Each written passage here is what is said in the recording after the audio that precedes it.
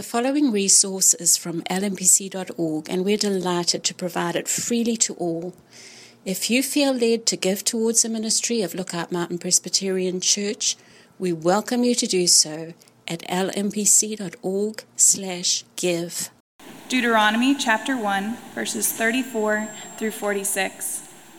And the Lord heard your words and was angered, and he swore, not one of these men of this evil generation shall see the good land that I swore to give your fathers, except Caleb the son of Jephunneh. He shall see it, and to him and to his children I will give the land on which he has trodden, because he has wholly followed the Lord. Even with me the Lord was angry on your account, and said, you also shall not go in there. Joshua the son of Nun, who stands before you, he shall enter. Encourage him, for he shall cause Israel to inherit it. And as for your little ones, who you said would become a prey, and your children, who today have no knowledge of good or evil, they shall go in there, and to them I will give it, and they shall possess it. But as for you, turn and journey into the wilderness in the direction of the Red Sea. Then you answered me, we have sinned against the Lord. We ourselves will go up and fight, just as the Lord our God commanded us. And every one of you fastened on his weapons of war and thought it easy to go up into the hill country. And the Lord said to me, say to them, do not go up or fight, for I am not in your midst, lest you be defeated before your enemies. So I spoke to you, and you would not listen, but you rebelled against the command of the Lord and presumptuously went up into the hill country. Then the Amorites who lived in that hill country came out against you and chased you as bees do, and beat you down in Seir as far as Hormah. And you returned and wept before the Lord. But the Lord did not listen to your voice or give ear to you. So you remained at Kadesh many days, the days that you remained there. This is the word of the Lord. Please be seated.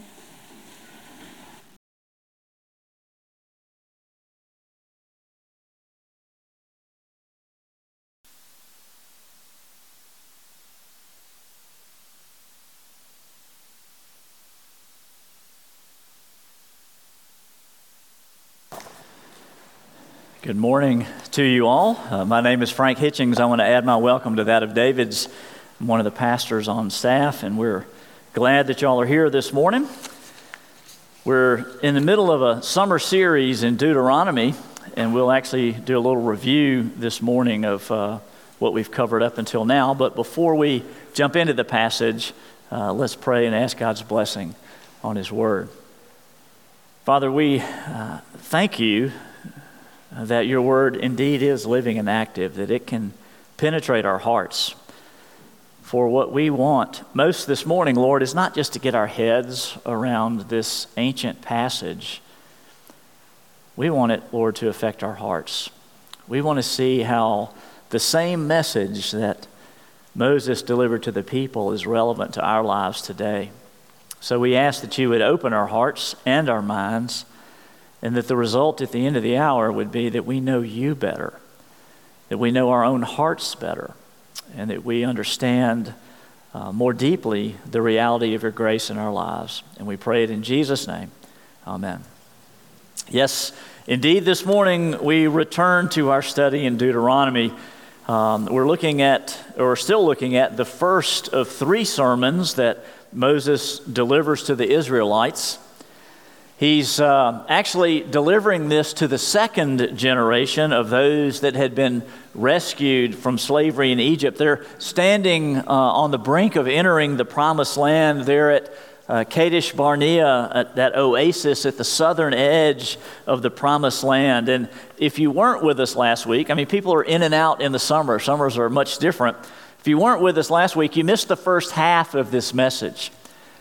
This message is really a two-part message, and it's the message of covenant renewal and what are the requirements of covenant renewal. So one thing I would say is if you weren't here last week, you can watch it on the internet or you can download the podcast and get the first half of this.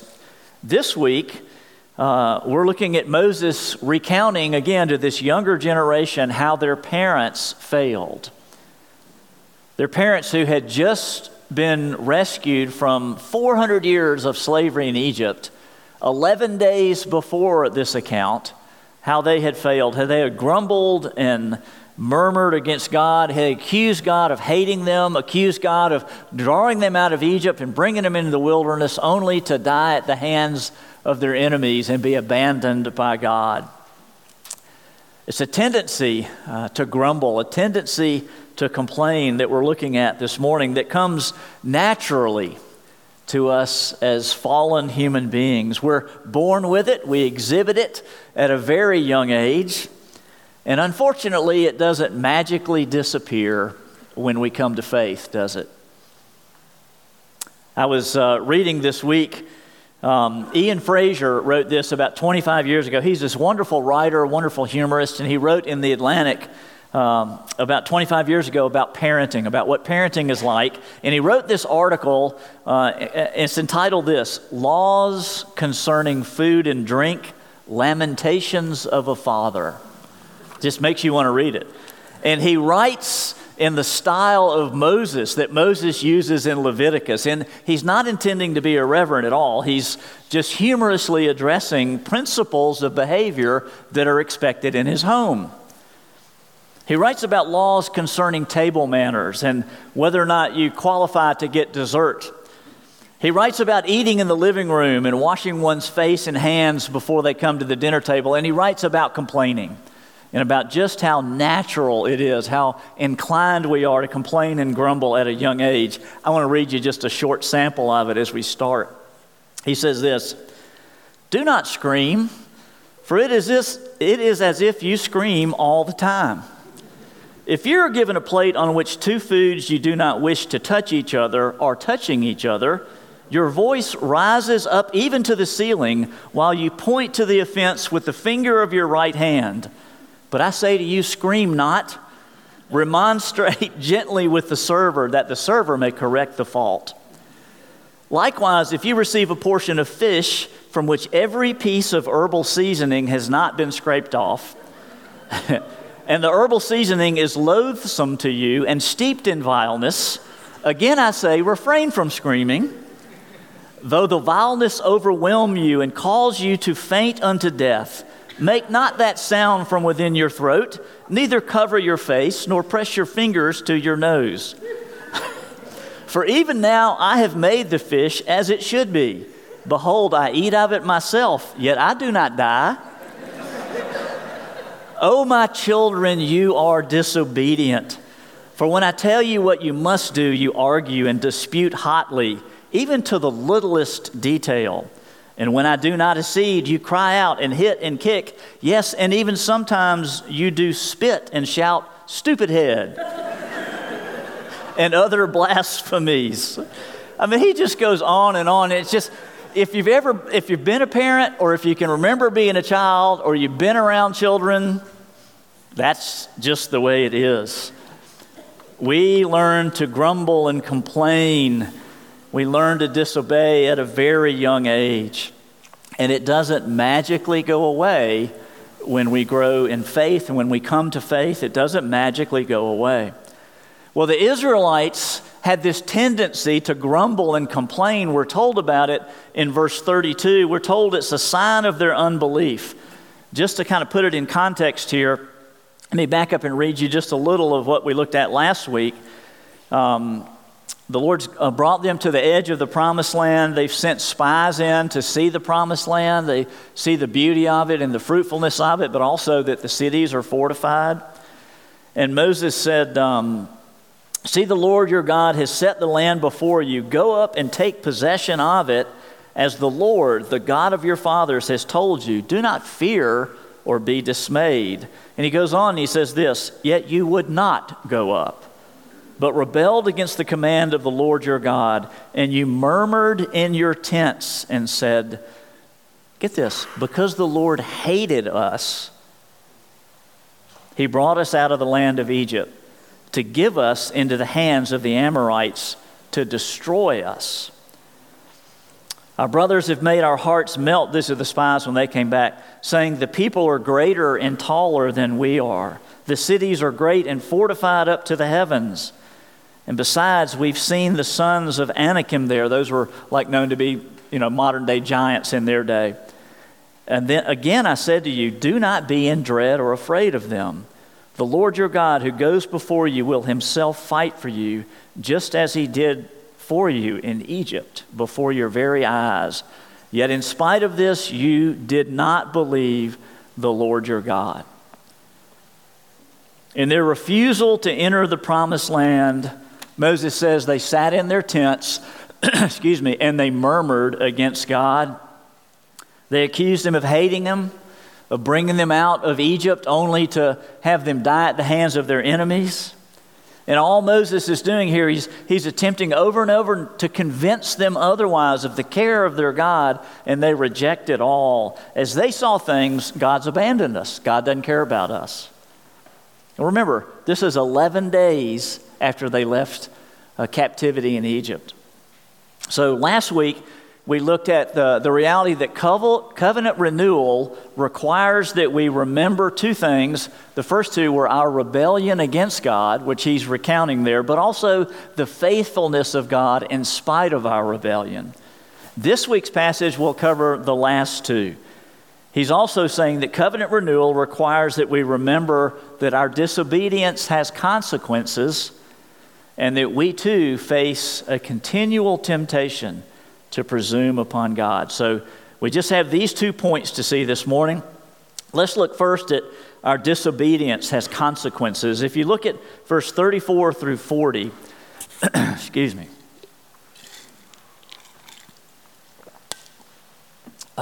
Verse 34, and the Lord heard your words and was angered and swore, not one of these men of this evil generation shall see the good land that I swore to give to your fathers, except Caleb, the son of Jephunneh.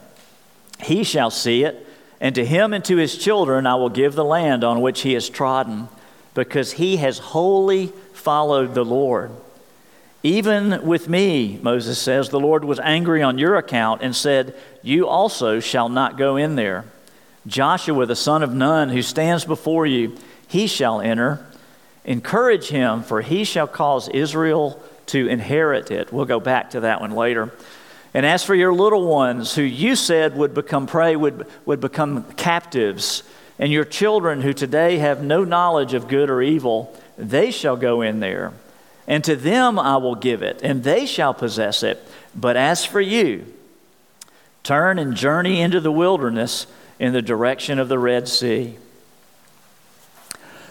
So, although the grumbling words, the words of rebellion against God, they were spoken in the secrecy of their tents, Moses says, the Lord heard, the Lord knows, the Lord was angry, and he uses this covenantal language, and the Lord swore, just like he swore in Genesis to give the land to Abraham's descendants. He says the Lord swore that none of this evil, unbelieving generation would enter the promised land except Caleb and Joshua and their families and the children that were too young to know good from evil. So what's he saying? He's saying, tragically, your opportunity to enter the promised land has passed. It's lost. I was reading all kinds of different commentators this past week, and some kind of almost hint at the unfairness of this. In our modern day arrogance, we're tempted to think, well, that's kind of harsh to send them back in to wander in the desert for 40 years. But that is not only just totally inappropriate to accuse God of harshness, it's totally ignoring the facts. Just think for a minute. Think for a minute about all the Israelites had seen God do on their behalf. They saw the 10 plagues that came on the Egyptians. Many of those plagues actually did not come on the Israelites, but on the Egyptians alone. The plague of the flies that swarmed the Egyptians, all around the Egyptians and all in their homes. The text tells us in Exodus that the flies did not attack the Israelites. They were not bothering the Israelites. The livestock of the Egyptians died, but not the Israelite livestock. The boils, the plague of the boils affected only the Egyptians, not the Israelites. And obviously the 10th and the greatest plague affecting the firstborn affected only the Egyptians, not the Israelites, the ones who had observed that first Passover, right, and painted the blood on the doorposts. They saw it. They witnessed all the plagues. Imagine the plague of hail.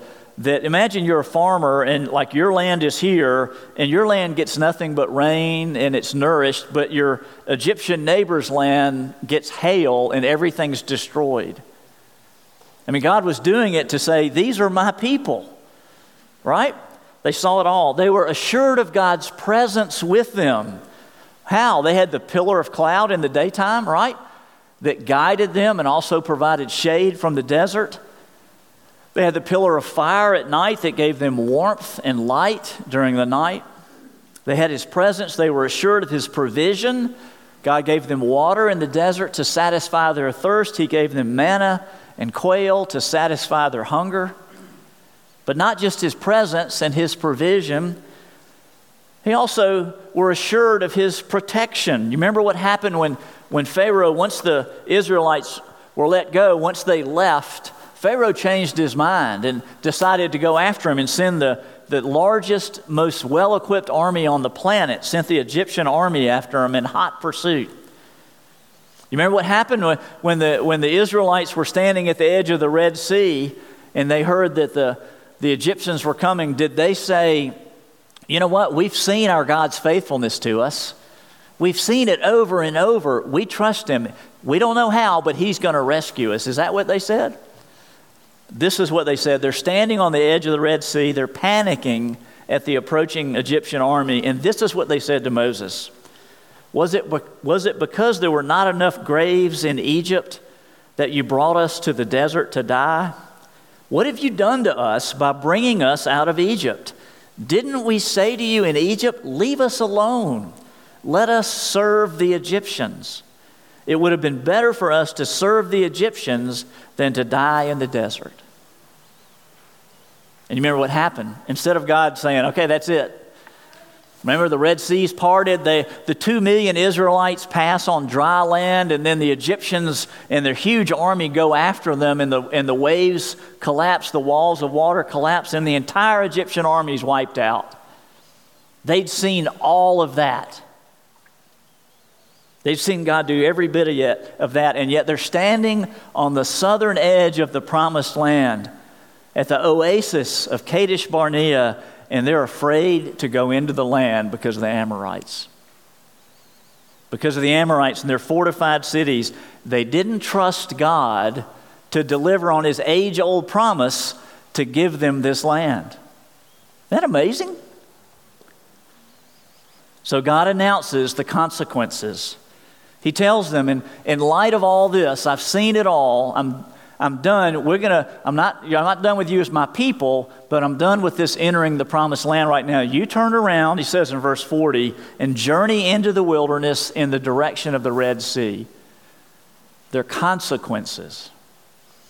Here's what Moses is trying to say to this next generation as they stand there poised just like their parents were 40 years before. He's saying we got to remember that that disobedience has consequences, that unbelief has consequences. And I was thinking about it this week. It's important that we understand there's a huge difference between consequences for disobedience, consequences for sin, and cost or penalties for sin.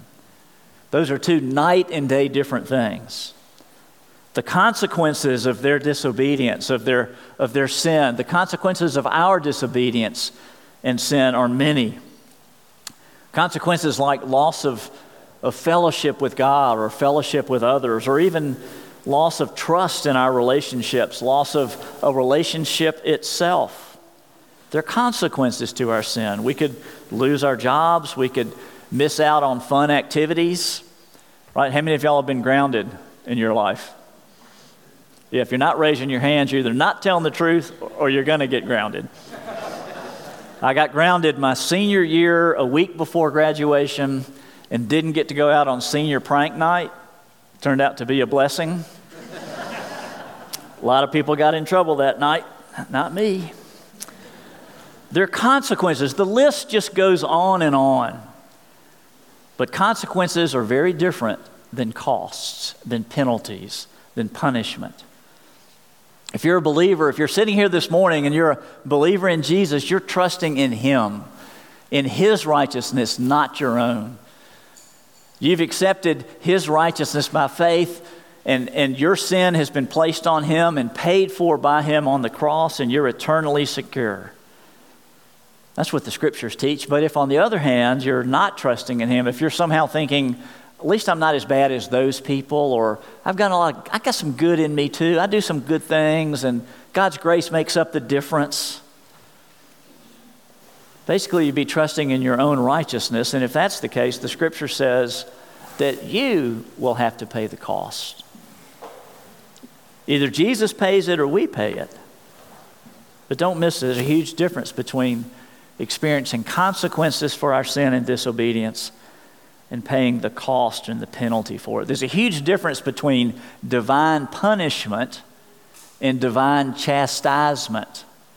R.C. Sproul talks about those two different things.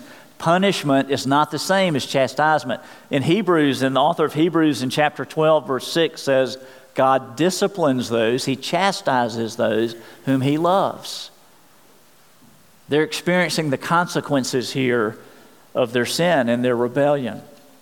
And as they stand there poised to enter the promised land, as they stand there ready to renew their covenant with God, Moses is saying that to them. Say, remember their consequences for disobedience. Our disobedience has consequences, but now look at how the Israelites responded to those consequences. You know, God has said, you're not going to enter the promised land. None of you will. Only Caleb and Joshua and their families and the really young ones who were too young to know good from evil, only those will enter. And look at verse 41. He said to them in verse 40, to turn and head back into the wilderness towards the Red Sea. Verse 41, then you answered me, we have sinned against the Lord. We ourselves will go up and fight just as the Lord our God commanded us. Sounds good, doesn't it? Sounds good. Not only were the Israelites fearful of the Amorites, not only were they fearful of their fortified cities, not only were they grumbling and rebelling against God and refusing to do what He said to do, not only are they accusing Him of hating them and abandoning them, now they're actually being outrageously presumptive. God has pronounced the consequences. He says, you're not going to enter, but the next generation will. You turn and journey into the wilderness in the direction of the Red Sea. He's given them this new command, and what do? They stubbornly refuse to heed God's word, and they make a bad situation even worse. But it starts off so good. Sounds good, doesn't it? We have sinned against the Lord. Sounds like repentance. We ourselves will go up and fight just as the Lord commanded. Like, we're going to follow His command. But look what else. He says, and every one of you fastened on his weapons of war and thought it easy to go up into the hill country.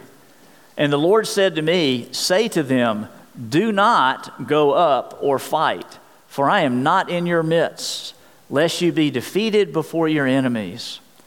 So I spoke to you, and you would not listen, but you rebelled against the command of the Lord and presumptuously went up into the hill country. Or the NIV says, in your arrogance went up into the hill country.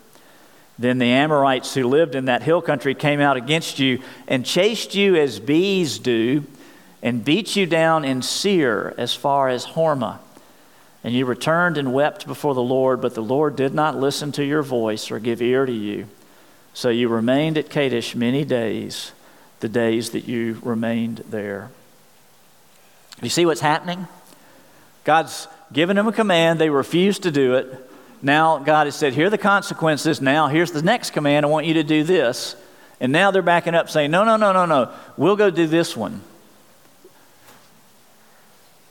I love what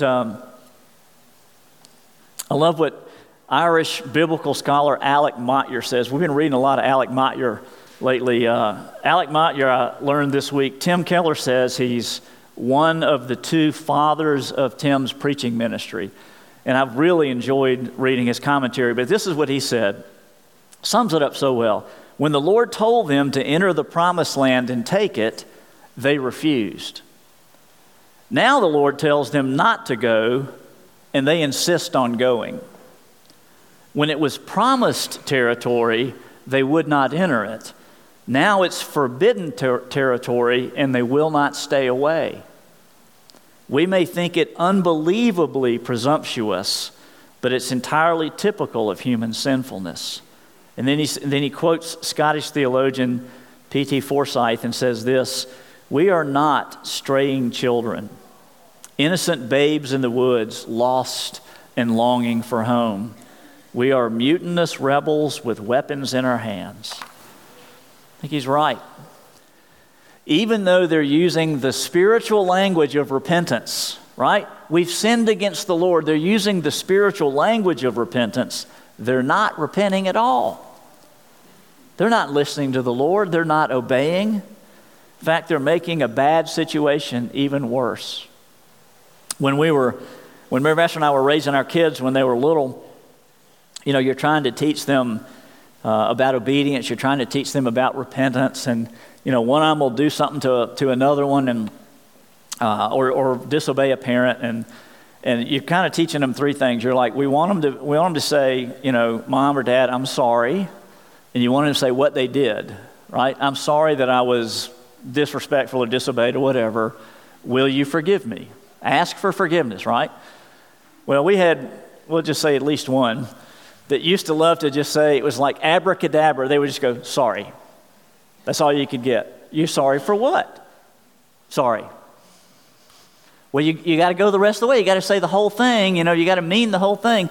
And they would just dig I'm not using pronouns. Did you notice that? They would just dig a deeper and deeper hole.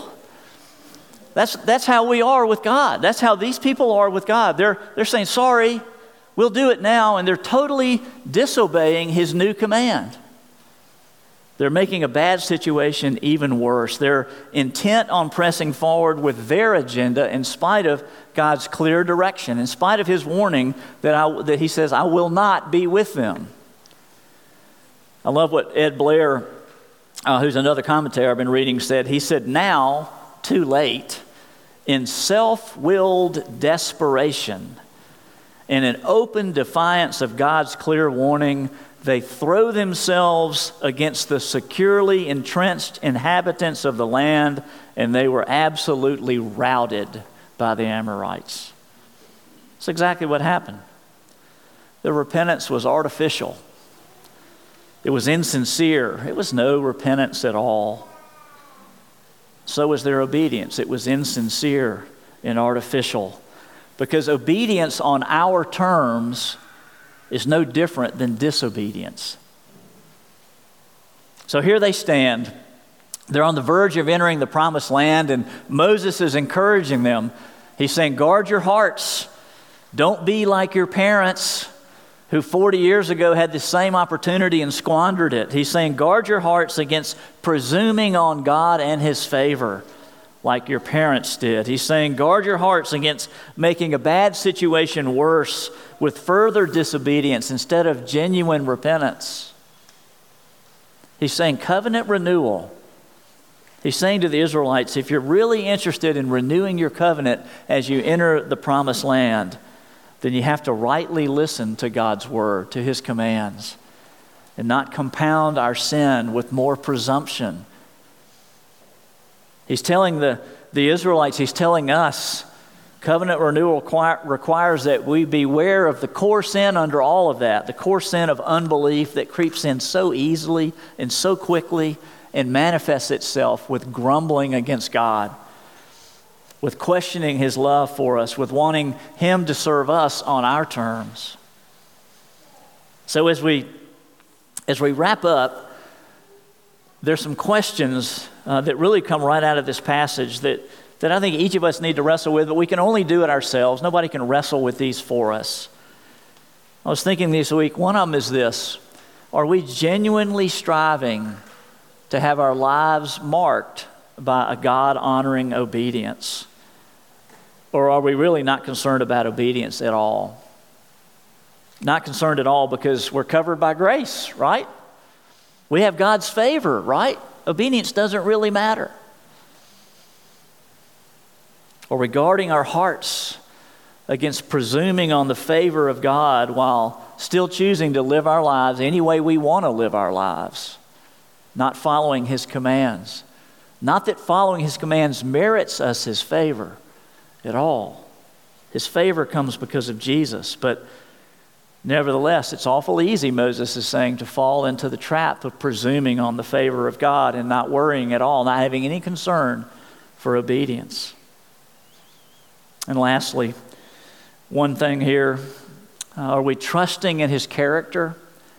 Are we trusting in the character of God and the power of God and the sovereign plan of God and the perfect timing of God over every detail of our life circumstances? Or are we living fearfully thinking it's up to us? We got to take care of ourselves. We have to provide for ourselves. We have to control our own lives. All these are lessons that the people of God had to learn and that we still need to learn. But the best news of this passage, we'll end on a positive note. The best news of this passage is that God's the one who provided for the Israelites. Even in the 40 years wandering in the wilderness, God's the one who provided for them. God's the one who provides for us. Back to verse 38. I love verse 38. Joshua the son of Nun, who stands before you, he shall enter. And then he says this: encourage him, for he shall cause Israel to inherit the promised land. Just as Moses told the people of God that Joshua's with you. Joshua's with you. Joshua's going to lead you that you might inherit the promised land. So he has sent the greater Joshua, Jesus himself, that you and I, if we're trusting in him, will inherit the ultimate promised land. The one of which in Moses' time was only a picture of what we look forward to. The one that Revelation tells us, the place where Revelation tells us God dwells with his people in perfect peace. That place where there's no more death or crying or pain or sickness. That place where all things will have been made new. That's the promise of God for us if our faith is rooted in him. Let's pray together.